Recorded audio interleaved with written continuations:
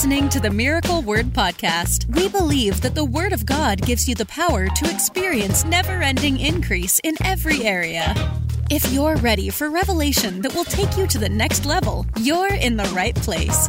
Here's your host, evangelist, author, and founder of Miracle Word University, Ted Shuttlesworth Jr. What's in my spirit today is something that I get talked to about often. I hear people say this to me in meetings, and they'll say how much they're battling with doubt or unbelief, and how much they're battling with fear. And so I want to deal with this today. How do you overcome doubt and fear?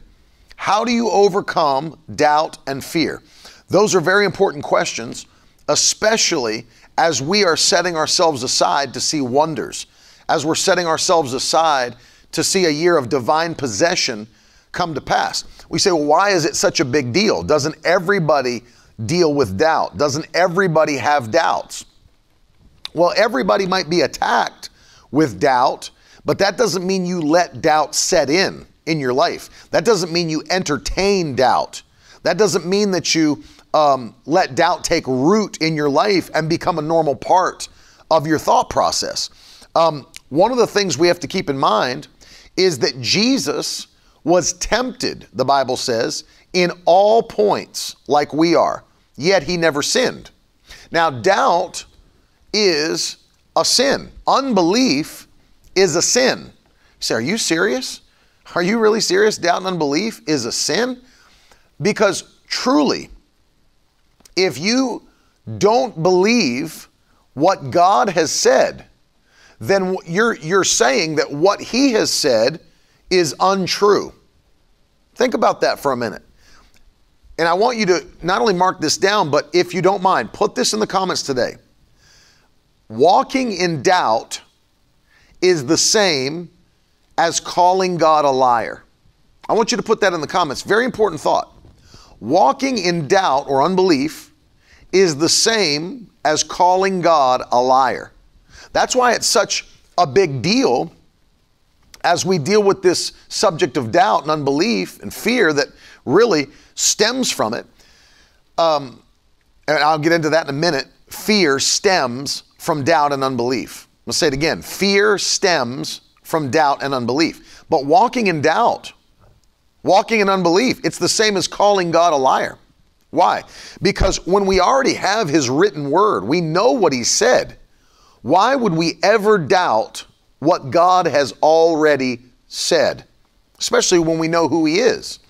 And so the enemy would love to tempt you with doubt and unbelief, but that doesn't mean that you have to fall prey to doubt, unbelief, or fear. And so you have to take active steps. Notice, I teach this all the time, that when we want to receive from God, we always take active steps to receive what he has already done. It's just like if someone came to your birthday party and put a bunch of gifts on the gift table or whatever. And you're sitting there having your cake and everybody's looking around and everybody's like, when are we going to get to the opening gifts part? And they're all over there on the table. And you're like, well, I guess they're not for me because I don't have them in my hand. I guess they're not for me because they're not unwrapped. I guess they're not for me because they're not right here in front of me. No, they are yours. People took the time to go out and purchase them for you, wrap them for you, bring them for you, but it still requires you to go over to that gift table, take them off, unwrap the paper, and then see what you got. And see, even though it was purchased for you, it was provided for you, it was brought to you, it still takes action on your part to receive it. The same is true with any blessing that God has ever made available to his children. You've got to do the same. You've got to actively take what God said is yours by faith and operate in it. So there are things that we have to do to keep doubt and unbelief from operating in our lives. What I started to say was the danger of allowing this to just set into your life and stay there is that if you are believing like we are for divine possession, increase, things like you've never seen before, look how sneaky but dangerous doubt is. Not even just saying God can't do this, but even wondering, going back and forth, wishy-washy style belief system. I'm in the book of James, and I want to read to you 4 verses of scripture. The context here is asking God for wisdom, which is one of the things he's provided for you. Wisdom, divine wisdom, through the Holy Ghost. So I'll start with James 1:5. We'll read through verse 8. Love you, Luenda. The Bible says, if any of you lacks wisdom, let him ask God, who gives generously to all without reproach, and it will be given to him. Verse 6, but let him ask in faith. With what? No doubting. With no doubting.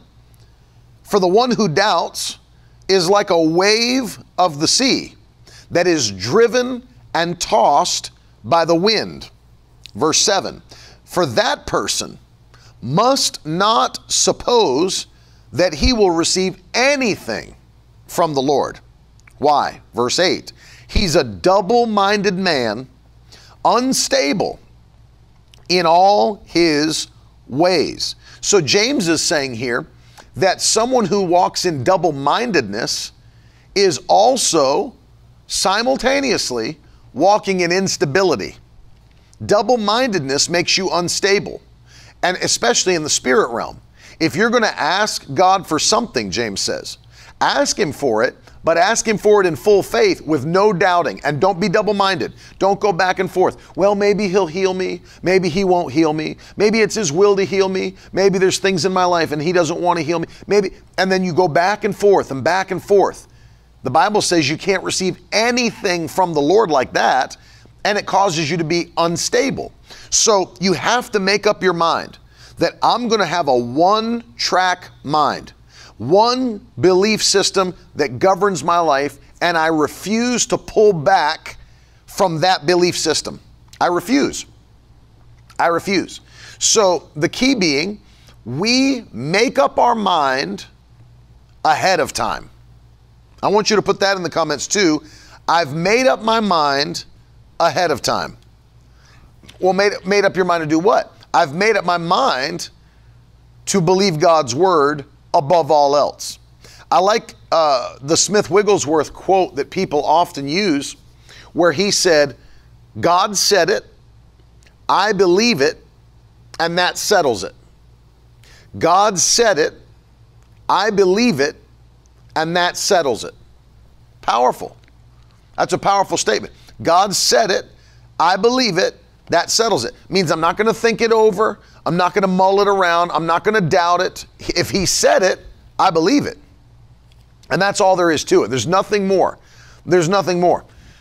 And I've heard people that are, they want to even modify that and say, no, I forget that. I'll just say God said it and that settles it. Well, it does settle it in eternity, but it doesn't do anything for you until you believe it. So I'm sure you may have heard somebody modify that a little bit and say, no, it has nothing to do with what I believe it. God said it, that settles it. Well, it settles it in eternity. I mean, if God says something, it's true. But it doesn't do you any good until you believe it, right? Even when it comes to salvation, what does the Bible say? You've got to confess with your mouth that Jesus is Lord and believe in your heart that God raised him from the dead. Well, here's the question. Didn't God already raise him from the dead? Yes. He's already resurrected. He's at the right hand of the Father, making intercession for you, preparing a place for you, and he's coming back soon. That's all done. God did it. God caused it to take place. But the question is, does that mean that everybody benefits from that? No, everybody does not. Aren't there still sinners in the world? Of course there are. So something has to be done to bring that other thing to pass.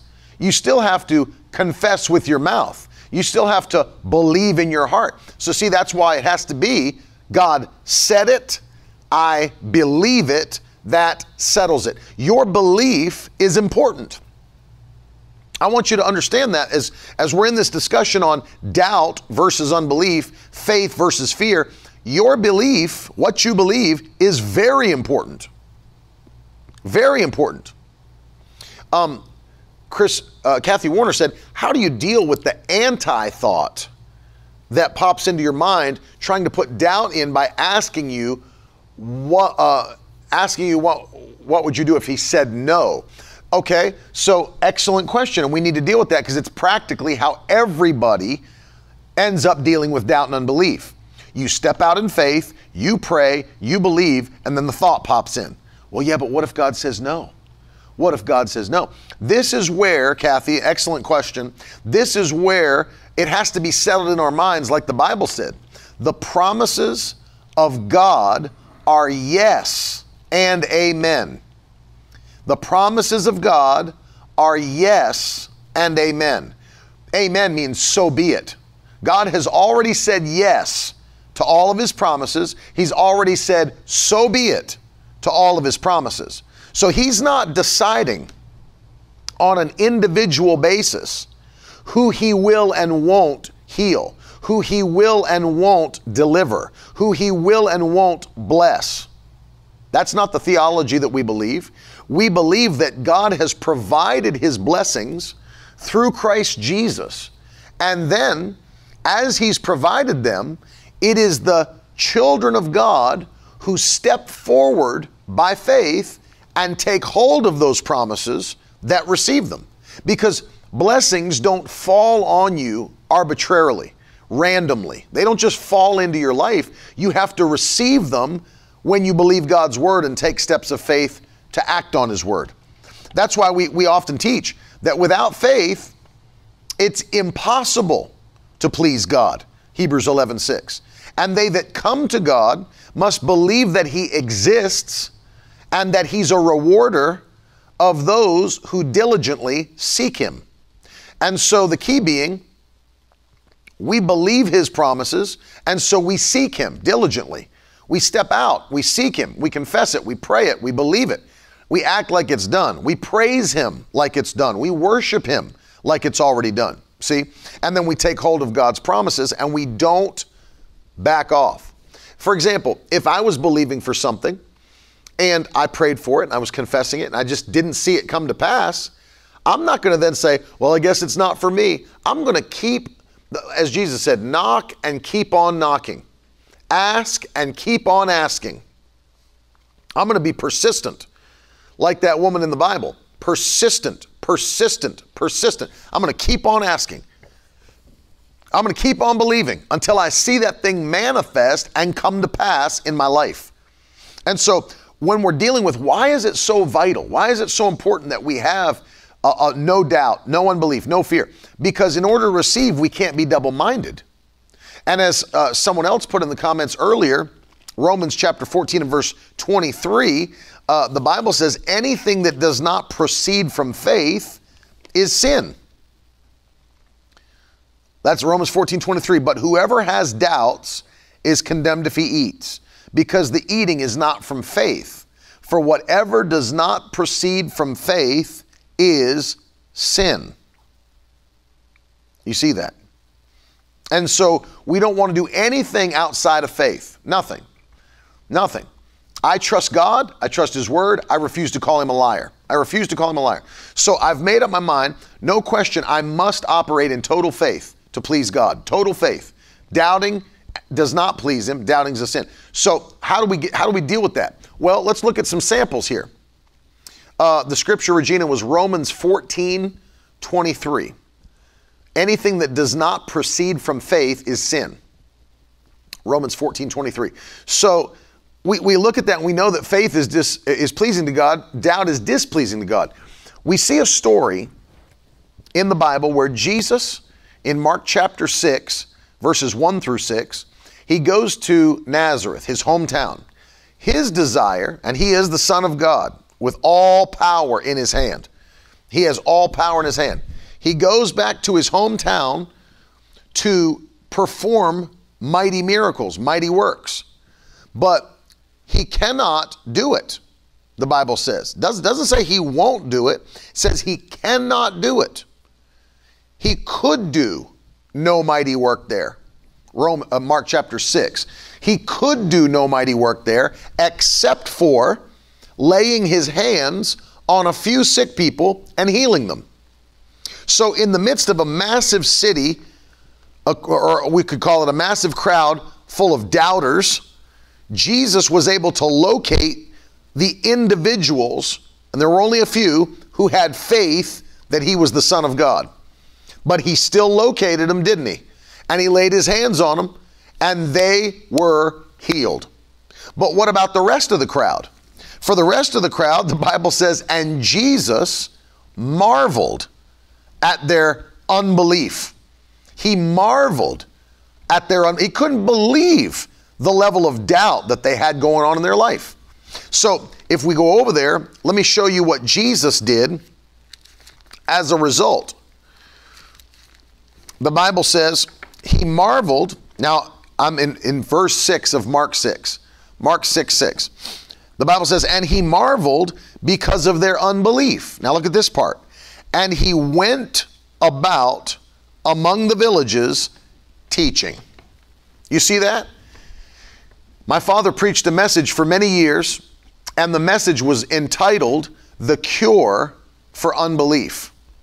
The Cure for Unbelief. So what is the cure for unbelief? Well, Jesus shows us teaching. Teaching and preaching are the cure for unbelief. We said this yesterday, that faith comes by hearing, and hearing by the word of God. Now that's in regard to faith for salvation, Romans chapter 10. Faith for salvation. But do you realize faith for healing comes the same way? Faith for the baptism of the Holy Spirit comes the same way. Faith for deliverance, faith for prosperity, all these things, they come the same way. If you've not done this, and I would encourage you to do it, I would seriously encourage you to do it. We have something that we make available called Miracle Word University, where I teach courses on topical subjects in the Word. One of the courses that we covered in a class is called Mountain Moving Faith. And the Mountain Moving Faith course, there's a specific video that I deal with within the course, and I talk about something that I've never heard anybody talk about for some reason. And it's important. So that's why I couldn't believe I've not heard anyone talk about it. And it's the fact that faith is compartmentalized. This is a big revelation for Christians to get, that faith is compartmentalized. What do you mean by that?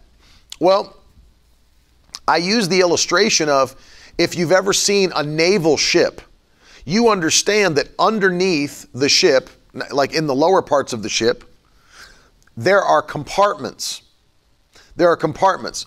And those compartments are sealed off by hatches. You close the hatch and you twist the wheel. So there are hatches that close those compartments off. You know what that does, don't you? It seals them off from all the other compartments, so that if there was a breach in the hull, for example, let's say they got hit by a torpedo and a hole blew into the side of the ship, you could close those compartments, and the breach allowing water to come into the ship would be limited to just that compartment. That's it. And you couldn't sink the ship that way. So faith is the exact same way. Faith is compartmentalized just like those naval ships. So when you hear the preaching and teaching of the word, it does depend. It does matter what you're hearing, preaching and teaching on, right? So if I'm preaching to you a message on salvation, then guess what's going to grow in your heart? Faith to be saved, conviction of sin. That's what's going to come. Zach said that's what actually caused the Titanic to sink. The compartmental bulkheads weren't tall enough. So you see the importance of it, the separation. And that's why it's the exact opposite. So there might be people that say, well, I don't understand why I don't have faith for healing. Well, the reason you don't, maybe you don't attend a church where they teach and preach on the subject of divine healing. And if they don't teach and preach on that, how would you ever gain faith to be healed? How would you ever gain faith to be healed if you've never heard preaching and teaching on the subject of divine healing? It's the same with prosperity. If you go to a church that bashes the fact that God wants to bless his children financially, if they bash financial abundance And like the guy that was on yesterday talks about it's heresy, it's a false gospel and all this stuff. If that's what you grow up in, if that's what you do and that's the church you attend, you're not going to have any faith for the blessing of God, for the prosperity of heaven. You'll actually look at it in a negative light and say that's wrong. And as a result, you won't have it. You won't have it. If you don't believe, if you go to a church that doesn't teach the baptism of the Holy Spirit, well, that's not for today, brother. That's not for today. That died off when the last original apostle died and the Holy Spirit ceased in his operation. Well, if you believe like that because you've heard that teaching, then what they've done is they've taught doubt into your heart instead of teaching faith into your heart. Because look at it. When Paul met those 12 men in Ephesus in Acts 19, he said, have you received the Holy Spirit since you believed? They said, we've not even heard there is such a thing as the Holy Spirit. So that means they didn't have faith for the Holy Spirit because they'd never heard teaching on it. They'd never heard preaching on it. And so when two things happened, because they had only been baptized with John's baptism. That's water baptism. He said, then in what baptism were you baptized with? They said, water baptism. He said, they said John's baptism. He said, that's just baptism in water. Then what did he do? He baptized them in the name of Jesus Christ. So that means they had to get saved in Jesus' name. And after that happened, what did he do? Laid his hands on them and they all got filled with the Holy Ghost. So until he revealed it to them, they didn't even know it. They didn't even know it. You see. So Alonzo's asking, do you need the Holy Spirit to be saved in these last days? Does the parable of the 10 virgins support that theory? Every person, so one of the important things that we have to know as Christians, every Christian has their salvation sealed by the Holy Spirit, which means every Christian has the Holy Spirit. There's no question about that. But not every Christian is baptized in the power of the Holy Spirit. That's a subsequent experience. So the perfect example would be Jesus was resurrected, comes to his disciples in John chapter 20, and he says to them, breathes upon them first, and then what does he say? Receive ye the Holy Spirit. And they received. Well, what was that? That was their salvation. Because he instructed those same disciples to go wait in Jerusalem until they were filled with power from on high. So notice that they had already received the Holy Ghost. That was their salvation, but they still had to wait for the baptism of the Holy Spirit. The same Christians that got saved in Acts chapter 8 in Samaria, Philip preached to them, they got saved. Now they're all Christians. They're all Christians, which means they're sealed by the Holy Spirit. But the apostles still had to come from Jerusalem, Peter and John, and lay their hands on every new believer, and they were all baptized in the Holy Ghost. So it's a subsequent experience. It's a great question, Alonzo, because there are some people that think Christians who aren't baptized in the Holy Ghost don't have the Holy Ghost. It's not true. It's not what the Bible teaches. But there is a subsequent experience of the baptism of the Holy Spirit. But you wouldn't know it unless someone taught it to you. You wouldn't have faith to receive it. You see what I mean? Aaron said, faith is compartmentalized or topical. What is each compartment called? Are there a lot of compartments? So that's a general way of teaching you, Aaron, that everything that you'll receive from God that's taught in His Word is separated by that teaching. So if I'm teaching you on divine healing, I'm not teaching you on financial prosperity. If I'm teaching you on deliverance, I'm not teaching you on the baptism of the Holy Spirit. I'm teaching them separately because the Bible teaches them separately. So the more teaching you hear, this is the point I'm getting to now, the more teaching you hear on any subject is going to drive doubt out and build faith up. Get that? It's going to drive doubt out and build faith up. I want to show you one. This is Paul the Apostle. Go to Acts 14.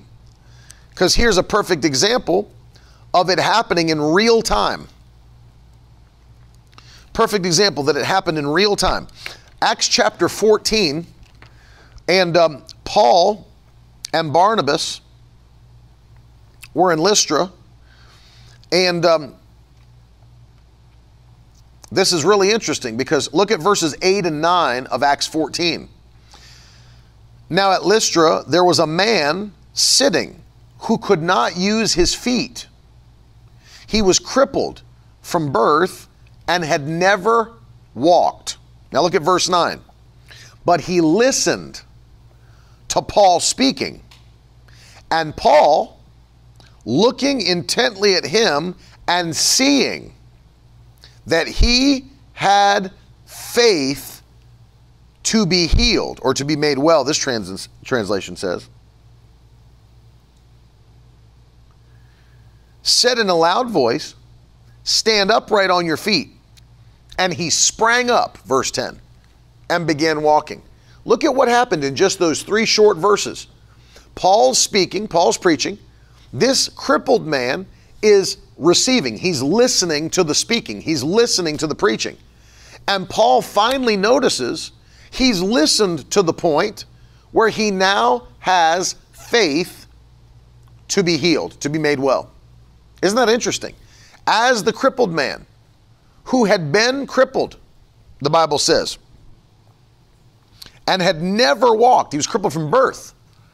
Think of a miracle this is. He's sitting there listening to the teaching. Here's Paul preaching. And as he is, that faith is coming into his spirit. Boom, he hits that mark and Paul says, hold up, he's got faith to be healed right now. And Paul gives him a command. And when he gives him a command, it's able to come to pass because faith had been preached into the man's heart. Faith had been preached. It's amazing to see it happen in real time. I've seen it happen in real time. I've seen it. Loenda's pointing out that back in 2020, the Lord spoke to me to preach faith into your hearts during the pandemic. And we preached on the spirit of faith and we went straight for week after week after week after week after week. We even have those still in a playlist that we'll send a link to you.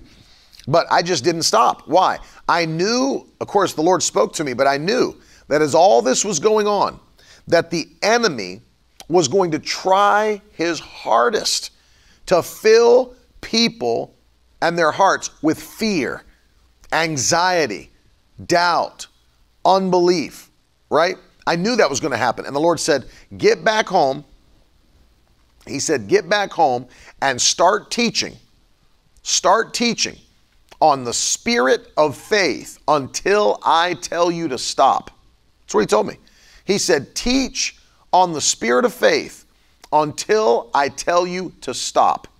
And I did. I can't even remember how long we went now. It was like a long time. It was like a long time. But we kept on going. And then we moved from that to teaching on dominion over, I think it was dominion over wicked spirits or dominion over the devil. And we went on and on every night. We went, seven nights a week. We didn't stop, 2 a day. And I'm just telling you, didn't stop. Why? Because of the fact, not only did the Lord speak to me, I knew what the devil was going to try to do to people. And there's the link for those of you that are on YouTube and Facebook and Twitter. If you'd like to access the Spirit of Faith Sessions playlist, that's all of the sessions right there in one playlist on YouTube. But what was I doing? I was trying my very best by the Spirit of God to fill your heart with faith in a time that looked like you should have been filled with fear. And the world was filled with fear. And that should have pumped you full of faith. Well, see, it's compartmentalized. If I just got on every night and all I taught on was financial prosperity, that's not going to give you faith in the time of fear. So you have to focus on what it is. One of the things my father taught me when I was very young, he said, you get what you preach. You get what you preach. You get what you preach. You get what you preach. And so I recognize that because there's people that wonder, well, how come, why is it that I preached on this, but then I gave an altar call and nobody came forward to be saved? Well, it's because nobody was feeling conviction of sin. That's not what you preached on. It's not what you dealt with. And so if you preached on how to have a good marriage, or if you preached on how to raise your kids, and then you tried to transition it right in the last second. So, now, if there's anybody here that you're not ready to see Jesus, well, there's not been a heavy conviction for sin throughout that service. It's not what you ministered on. I'm not saying those things are wrong. I'm just saying, the more appropriate thing is if you preached on, healing your marriage, then probably what's going on there is there's people in the crowd that need a miracle in their marriage, and you need to minister that direction. See what I mean? And so that's what you see. You get what you preach, because what you preach is the kind of faith you're building in people's hearts. What you hear is what's building up on the inside of you. So why do you think we give you so many avenues? It's because I want the Victory Tribe to be filled to overflowing with the spirit of faith. That's why if you're on the go, we give you Miracle Word Radio inside of our free app. It doesn't cost you a dime. We just put it out for free so that you can just keep it on in the car, as you work, on the job, pop some earbuds in, and just listen to preaching and teaching and preaching and teaching. See what I mean?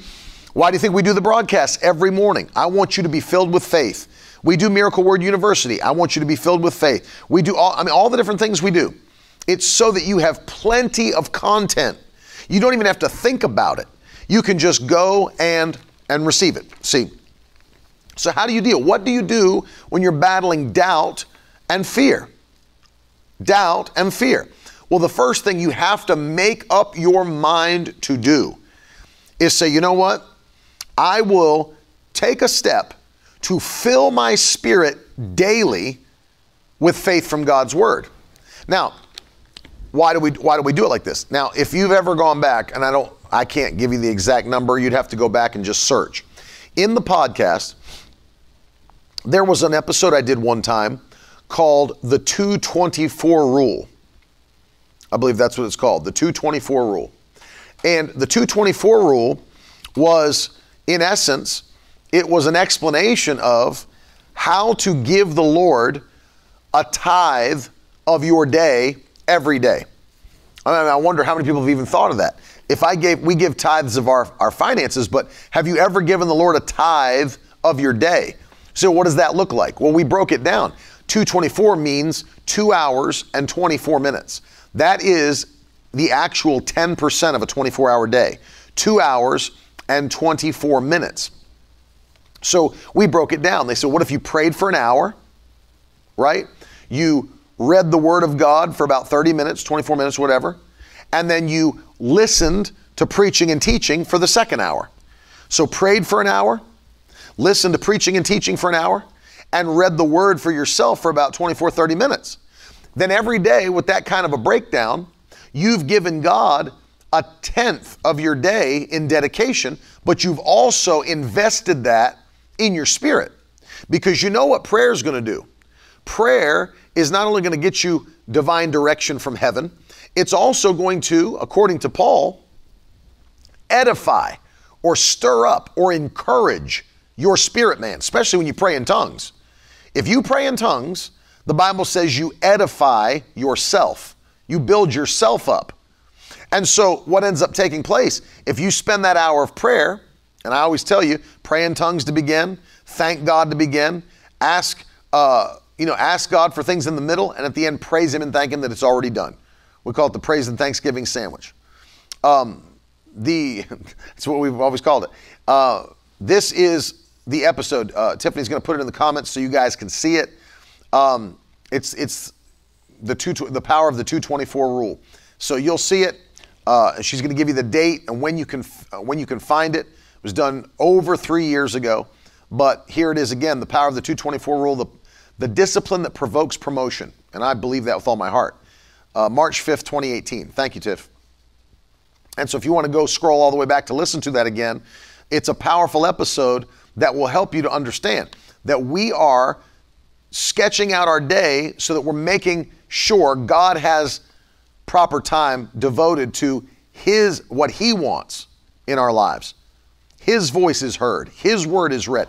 And then our spirits are filled with preaching and teaching. You're building faith like no joke. I remember going to Bible school and thinking to myself, like, I grew up in a preacher's home.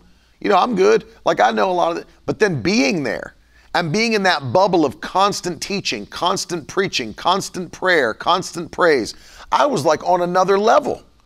It took me to a whole nother level to be in that bubble every day, 4 or 5 hours at a time, nonstop. It took me to a new place. And so notice this, we've got to make up our minds that I am going to pray and pray in the Spirit. I'm going to fill myself with God's Word. And then I'm going to ingest preaching and teaching. I'm going to ingest preaching and teaching. Glenn said, they that wait upon the Lord shall do what? They'll renew their strength. They'll mount up with wings like eagles. They'll run and not be weary. They'll walk and they shall not faint. And that's going to be your story as well, as you're filling yourself. So how do you deal with it? First of all, so let me give you these practical steps, then we're going to pray. Because notice, as I said at the beginning, fear stems from doubt. Because if you trust what God said, the Lord showed me this one time. When I was a brand new father, Maddie was my only child, and she was a little girl, very little, still in her crib. And I had my carrier. And you know, we would take her out everywhere in the carrier. You got the clip in the car, you can put the carrier in. And I remember going in there to get her out of her crib one morning. And when I went to pick her up, the Lord said to me, He said, did you ever notice that when you come into her room and to get her out of the crib, that she's never in the crib in a deep state of worry? Did you ever notice she's not in there wondering how the family's going to make it? She's never in there wondering how you're going to make enough money to take care of her. She's never wondering like, oh, I'm growing like a weed. How's Dad going to afford more clothes and shoes for me? She's never thinking that. He said, did you ever notice how little children are when they're born until someone teaches them differently? He said, notice she just knows that if Daddy's there, everything's going to be fine. Everything's going to be fine. She knows Daddy comes and takes me out of my crib. Daddy sets me in a chair and feeds me. Daddy puts me in a carrier and takes me where I need to go. Right? And so she never worries. She's never sitting there thinking, how's it going to... No, she just knows if Daddy's there, it's going to be fine. Right? And he showed me that, and he said, and I've preached it. He said, there's some people that would just do well to learn how to jump into my divine carrier and let me carry them where they need to go. Childlike faith. That's right, Winona. That just understand, if God said it, He's going to do it. If He promised me, He'll bring it to pass. He's going to take care of me. And that's what I'm encouraging you today. God's going to take care of you. He's watching over you. He loves you. He's not going to let you fail. He's not going to let you fall. If you're faithful to His Word, if you're faithful to His Spirit, He takes care of His faithful people. Right? I go back and look at this often in the book of Malachi, because He's a loving Heavenly Father. Of course He wants to take care of you. Of course He's watching over you. But I go back and look at this Malachi 3, and it's mind-blowing to see what this talks about. And people think this is not a negative thing. This is a positive thing. Malachi 3:16, and then those who feared the Lord spoke with one another, and the Lord paid attention, and He heard them. And a book of remembrance was written before Him of those who feared the Lord and esteemed His name. They shall be mine, says the Lord of hosts. In the day when I make up my treasured possession, I'll spare them as a man spares his son who serves them. Look at that. Then once more, you'll see the distinction between the righteous and the wicked. I love that. Between the one who serves God and one who does not serve Him. So notice what God's doing. He's saying, I'm keeping a book of remembrance for every person that's taking faithful actions. I'm going to make a distinction between them and everybody else. I'll make a distinction between them and everybody else. No question. You're going to look different than the world. You're going to look different than the wicked. You're going to look different than those who don't trust God, because you've got a connection with the Almighty God, and you will be different. No question. You will be different. Hallelujah. I want you to just write in the comments, I will look different. Constance, you will look different in Jesus' mighty name. Hallelujah.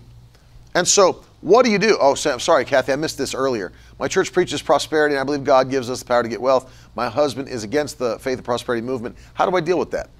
I think one of the things that will help, Kathy, and I'm not sure where you're at, but one of the things would be to just Well, especially if you have children. I would explain it to him the way that Jesus explained it to the Pharisees. Because when you start to understand the logical sense of it, that don't you believe? Like, you have to start with the nature of God, right? Don't you believe that God is a loving Heavenly Father? Jesus taught it in Matthew chapter 7. Got grandkids even. See, it's so important to know this, Kathy. You start with the logical. Don't you believe that God is a loving Heavenly Father? Well, of course He is, because the Bible teaches He is. Well, if that's true, then don't you believe that He knows and wants to give good gifts to His children? Like, as much, Kathy, as you and your husband want to bless your children, want to bless your grandchildren, just knowing that you and your husband are natural man and woman. You're not perfect, you're imperfect, except for your perfection through Christ. You're flesh people, imperfect people. But notice that how much you want to bless your kids and grandkids, how much more do you think God, who is perfect and is a loving Heavenly Father, wants to bless His children until they overflow? Doesn't want to see them struggle, doesn't want to see them suffer. As David said, I've never seen the righteous forsaken, nor his seed begging for bread. God's desire, He is the good shepherd. See, and you start to think about it from a logical standpoint. I would really, really encourage you, because I break this down in depth.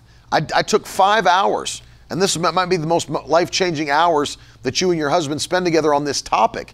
I did a whole series on divine prosperity.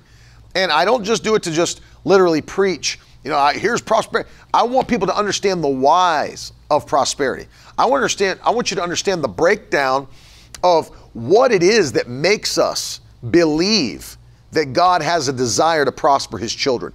And so we did, I think we called it Divine Prosperity is the name of the course at miraclewordu.com. And I'm telling you right now, it's worth every moment you'll spend in there, because throughout the videos that we teach, I break it down step by step to where I talk about, well, what was God's original intention at creation? Did you realize? Here's the thought you could bring up with your husband. Isn't it interesting to you? God wouldn't even create a man. He wouldn't even create a man or woman until He first created a place of overflow to set them before they were created. He didn't create a man that said, now let's give you some stuff to play with. He created a garden that was overflowing with every good thing, created every animal, created the whole world, said it's good, filled it with abundance, and then created a man and set him in the midst of abundance. He would not create a person until He first created the abundance to set them in the midst of. That right there is mind-blowing, just to think about that. And I think it'll be a great help to you. But again, it's this teaching, it's preaching. It's getting the faith in your spirit to know what God's Word says. Amen. We will look different than the wicked. We will look different than the rest. No question about it. No question about it. And so the first thing is, now, let me break these down practically before we pray. How do you overcome doubt, unbelief, and fear? The first thing is this. Always. We understand foundationally the nature of God. That's number one. You have to understand His nature and character before anything else. You can easily doubt if you don't know who He is, if you don't know what He does, if you don't know how His personality functions. Of course you can doubt whether or not He wants to heal you or if He's mad at you, if He wants to bless you or if He's ready to smack you.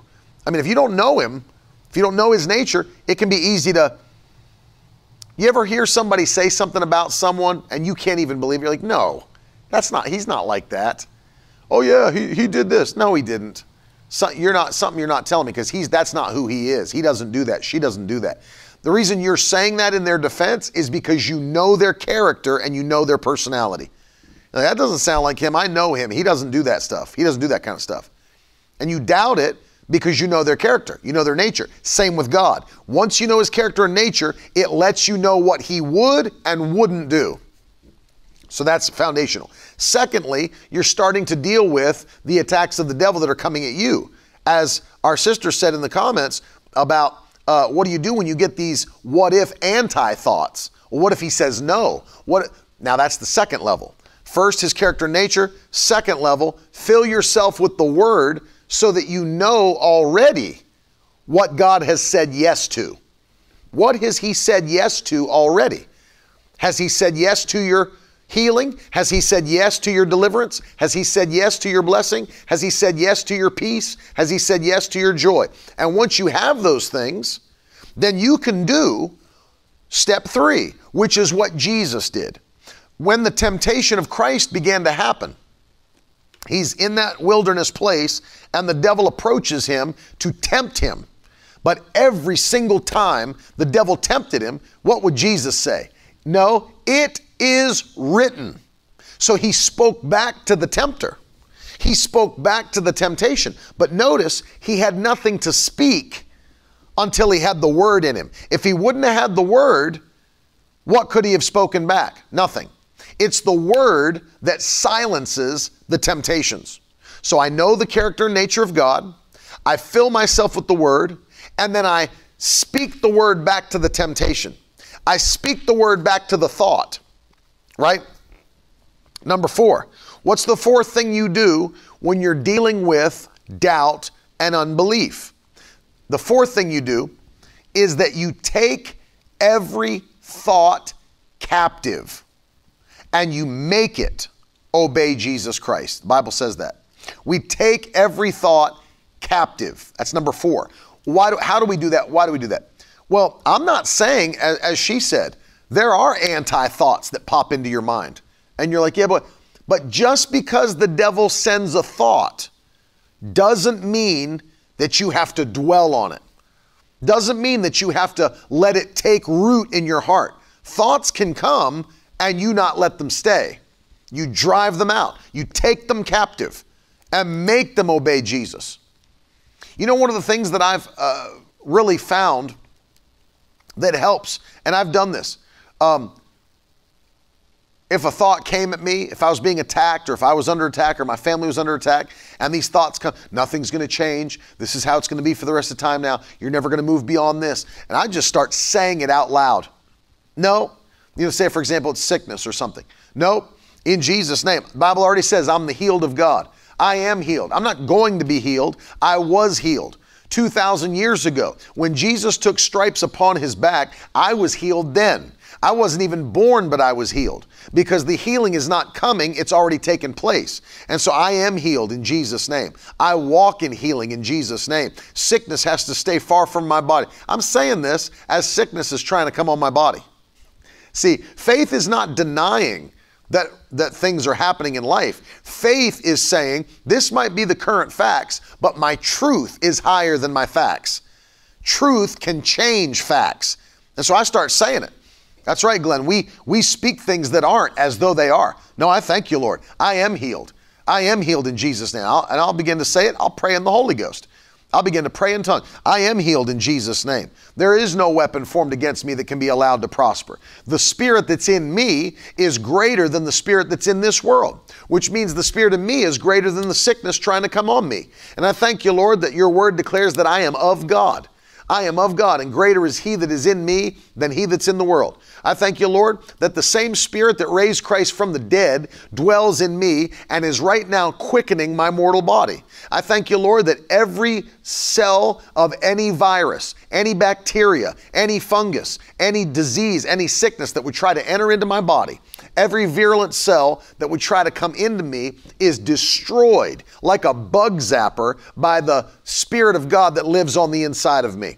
I thank you, Lord, that same spirit that raised Christ up is destroying anything that tries to take root in my body in the mighty name of Jesus. I am the healed of God. I cannot be defeated. I cannot be destroyed. I cannot be taken out. For the power of the Holy Spirit is moving on the inside of me, and it is flowing through my body, flowing through my veins, flowing through my bloodstream, and driving out every wicked thing sent by the enemy to take me out. I just start talking like that. I don't stop. And I feel, it's like we don't go by how we feel, but I'll tell you, you can feel the anointing come on you as you start to. That's a mixture of me praying and declaring, confessing. It's a mixture of me praying and confessing. And you feel the anointing begin to stir. Why? Because you're saying what God's word says. You're praying what God's word says. That's why in the back of the book, the fasting book, I gave you 100 prayer points with the scriptures included, because I want you to pray like that. I want you to pray the word. I want you to speak the word.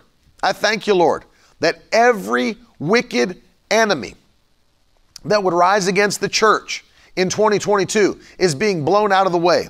Your word declares, let God arise and his enemies be scattered. And so I thank you, Lord, that in 2022, you are scattering every enemy of the church in the mighty name of Jesus. Every wicked thing that would stand against your plan and your purpose in America and around the world is being thwarted by the power of God. I thank you, Lord. And you start praying like that and based on scriptures. And watch what God begins to do as you pray personal prayers and kingdom prayers, and God takes you to another level. And the Holy Ghost is manifesting in your life. Supernatural. So you know the character and nature of God. You fill yourself with the word. You speak at the temptation. And number 4, which is so powerful, you take every thought captive.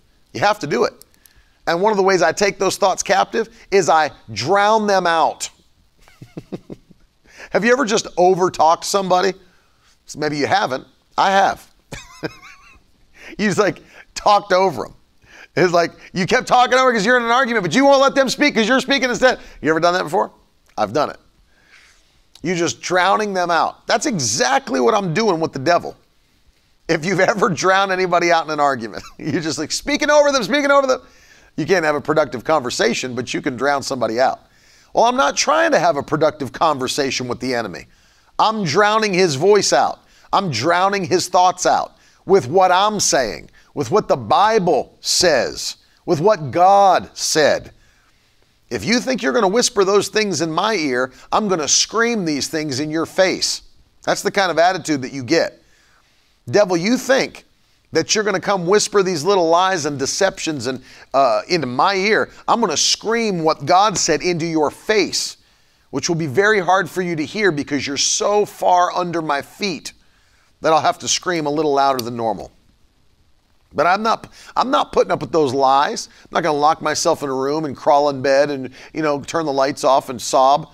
I can't believe this is coming against my family. No, I'm going to battle. I'm going to war. Just because the war's already won doesn't mean there aren't still battles going on. We wrestle not against flesh and blood, but against principalities and powers and rulers, dominion, every name that is named, spiritual wickedness in heavenly places, right? So we fight against that, but notice what Ephesians said. We've already been set above it. So we're not fighting them so that we can be raised up. We're raised up so we can fight against it. Let me say that one more time, because if you get that, we're not fighting against these things so that we can be raised up. We were raised up so that we can defeat these things. You see it. So that no matter what the battle is, you're the winner. You're the winner. Always. Always. Thanks be unto God, who gives us the victory through Christ Jesus our Lord. 1 Corinthians 15:57. Amen. I'll drown him out every single day, speaking the word, speaking faith, and tell the devil to shut his ugly mouth, because that's not going to be your story. It's not going to be your story in Jesus' name. So those 4 things will help you immensely. Let me hit them again. Number 1, understand the character and nature of God. You know how he operates. Number 2, fill yourself with his word. You already know what he said yes to. Number 3, speak that word back at your temptation, back at your anti-thought. And then 4th, take every thought captive. Make it obey Christ. The moment that thought comes in, I was with somebody recently and they were confessing how tired they were all the time.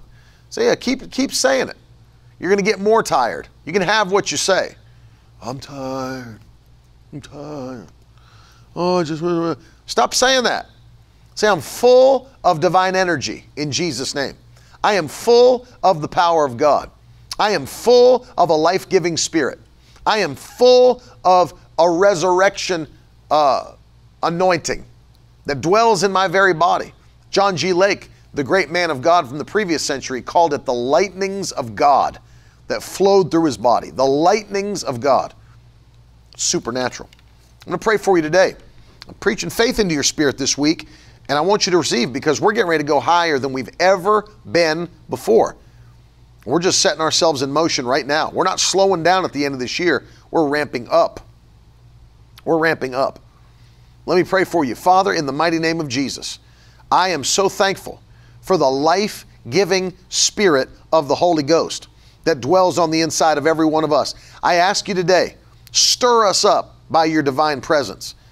I mean, Lord, I'm asking you, not just quicken our bodies, quicken our minds, quicken our spirits. Stir us up for this next level. Give us a greater expectation and faith for what you have planned in the upcoming year. In the wonderful name of Jesus Christ, we thank you. We are truly thankful for all that you've done for us, but we know you've got even greater planned for the future. Now, Lord, I take authority over every attack that's been sent against your people. I command it to loose its grip. Lord, as they receive faith today, as they receive boldness today, I pray they'll start speaking. Give them a boldness to speak, to drown out the lies of the enemy. We're taking every thought captive in Jesus' name. Empower us for your work again like we've never done. Greater work than we've ever done. More impactful than we've ever been. Empower us for that. Empower us for that in Jesus' wonderful name. We thank you. We give you glory. We give you honor for all of your goodness and mercy in our lives. In the wonderful name of Jesus, we thank you. Amen. I like what Lenan said. Stop taking possession of your problems. My anxiety, my depression, my diabetes, my cancer. Stop it. Stop calling it yours. The Bible says we cast all of our care upon him, for he cares for us. As long as it's yours, it's yours. As long as it's yours, it's yours. But the moment you cast it on God, it's his. It's his. You don't take ownership of it. It's not your depression. It's not your anxiety. It's not your cancer. It's not your... None of that. Cast it upon him. He cares for you. He cares for you. Hallelujah. Hallelujah. Now, you know what I've encouraged you. At the end of the year, we're setting our faith to sow a seed like we've never sown before. And I want you to get... I don't know what yours is going to be, but I want you to be introspective and led by the Spirit. Because as you're getting ready to close out this year, I want you to say, Lord, what is something that I can sow by faith? Not something normal, something that'll take you into a place of increase that you've never been. When you see the magazine that's coming to you, it's the title of the article that's the theme of the magazine, We've Never Been Here Before. We've never been here before. We're headed somewhere we've never been, but it's not going to happen randomly. Let me just say this, and I'm not saying this threatening you, but not everybody thinks like we think. Not everybody's confessing like we confess. I'm talking about you and I, the Victory Tribe. Not everybody's on that same page. There will be some people left behind. There will be plenty of people in 2022 that are not promoted by God.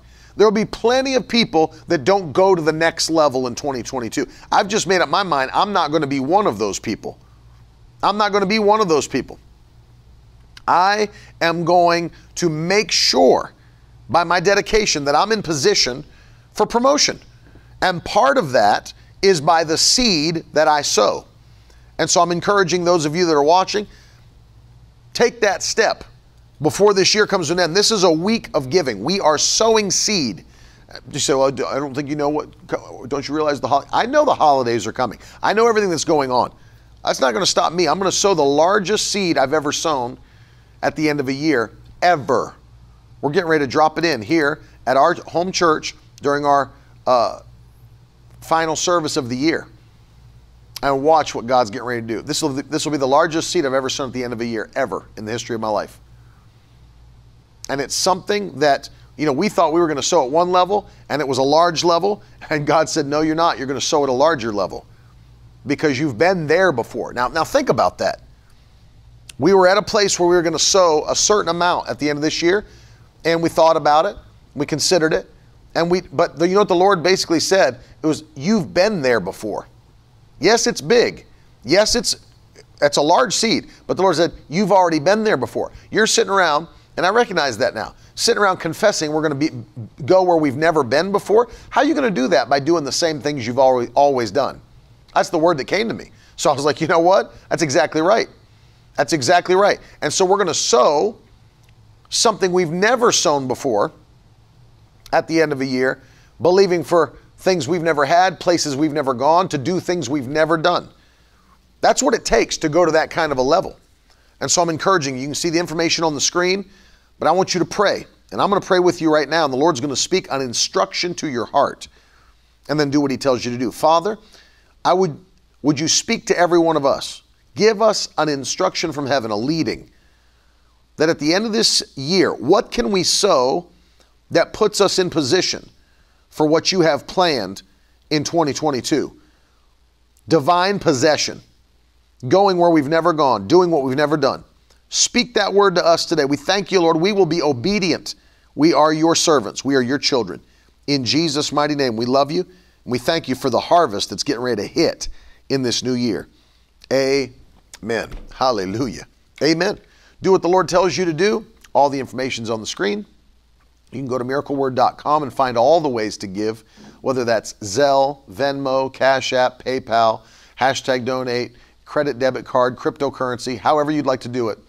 In this month of December, Pastor Mark Hankins' book is what we're sending you as a gift to say our thank you to you for standing with us in this final month to reach the lost. It's called Faith Opens the Door to the Supernatural. Faith opens the door to the supernatural. We love Pastor Mark Hankins, Pastor Trina Hankins, and their whole family. They're so powerful. I mean, literally, I was telling you, when I was a baby, a young boy, he prayed for me and I was healed. And so I thank God for Pastor Mark. I've been blessed by his ministry many times, and he's a wonderful and a powerful man of God. This book will help you. It'll change your life. If there's anybody that knows about faith, Pastor Mark does, and he'll help you with this new book that he's released. That's our gift to you for the month of December, for those that are partnering. If you've been watching these broadcasts, and you're like, you know what, I'm feeling the leading to partner with Ted and Carolyn. As you go to the website, click the partner tab. You'll see all that we're doing in the ministry. You can fill out the form and stand with us on a monthly basis. Again, don't forget, tonight, 9 o'clock is the Christmas party. You don't want to miss it. All 4 horsewomen of the apocalypse. No, Heather, Carolyn, Tiffany, Jenna, they're hosting tonight the Christmas party live, 9 p.m. New York City time. It's going to be on YouTube. It's going to be in the Nonstop Moms Facebook group. So if you want to join the group, and if you've not done that yet, you got to go and request. They will allow you access and you can join. It's going to be great. Games, giveaways, there's all kinds of stuff going on tonight. Don't miss that one. Brand new episode for Last Gen Podcast is out.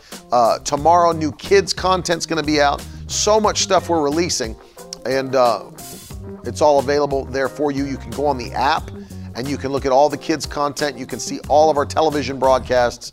I love you. Thank you for standing with me and Carolyn. Thank you for believing God to change this generation one more time before Jesus comes. Time's running out. That's why I appreciate your heart for the gospel. Love you very much. Love spending time with you every morning. I'll be back tomorrow, 10:30 a.m. And then, of course, tonight at 9. Have a blessed day, and we'll talk to you again very soon. Later. Now that's the stuff leaders should be made of.